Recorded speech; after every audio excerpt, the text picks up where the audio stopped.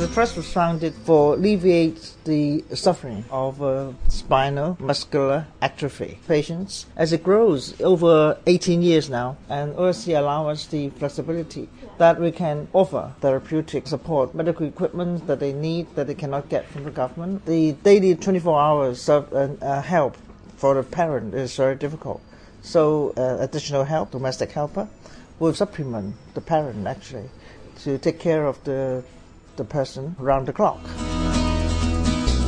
Pui Shan, one of the beneficiaries of Families of Spinal Muscular Atrophy Charitable Trust, tells us more about her condition. I'm suffering from SMA type 1, the most severe one, and then it paralyzes most part of my body except two fingers, and I can only use my computer with two fingers, and I'm totally dependent on others for like self-care and toilet, etc.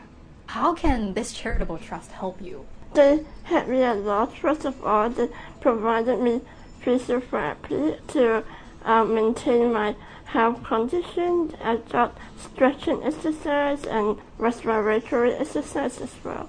And then they will fund me some medical treatments like suctioning machines, and they help me a lot. Maybe their help has helped you to come to this university. We're at the University of Hong Kong right now. Well, I'm taking English studies as my major now, and then I remember when I first came here, I have almost no equipment or any facilities here, and then I applied for some funding. They mainly provide me financial assistance when I first came to the university, and they always provide me wherever financial assistance or therapeutic assistance on time, so I love them so much.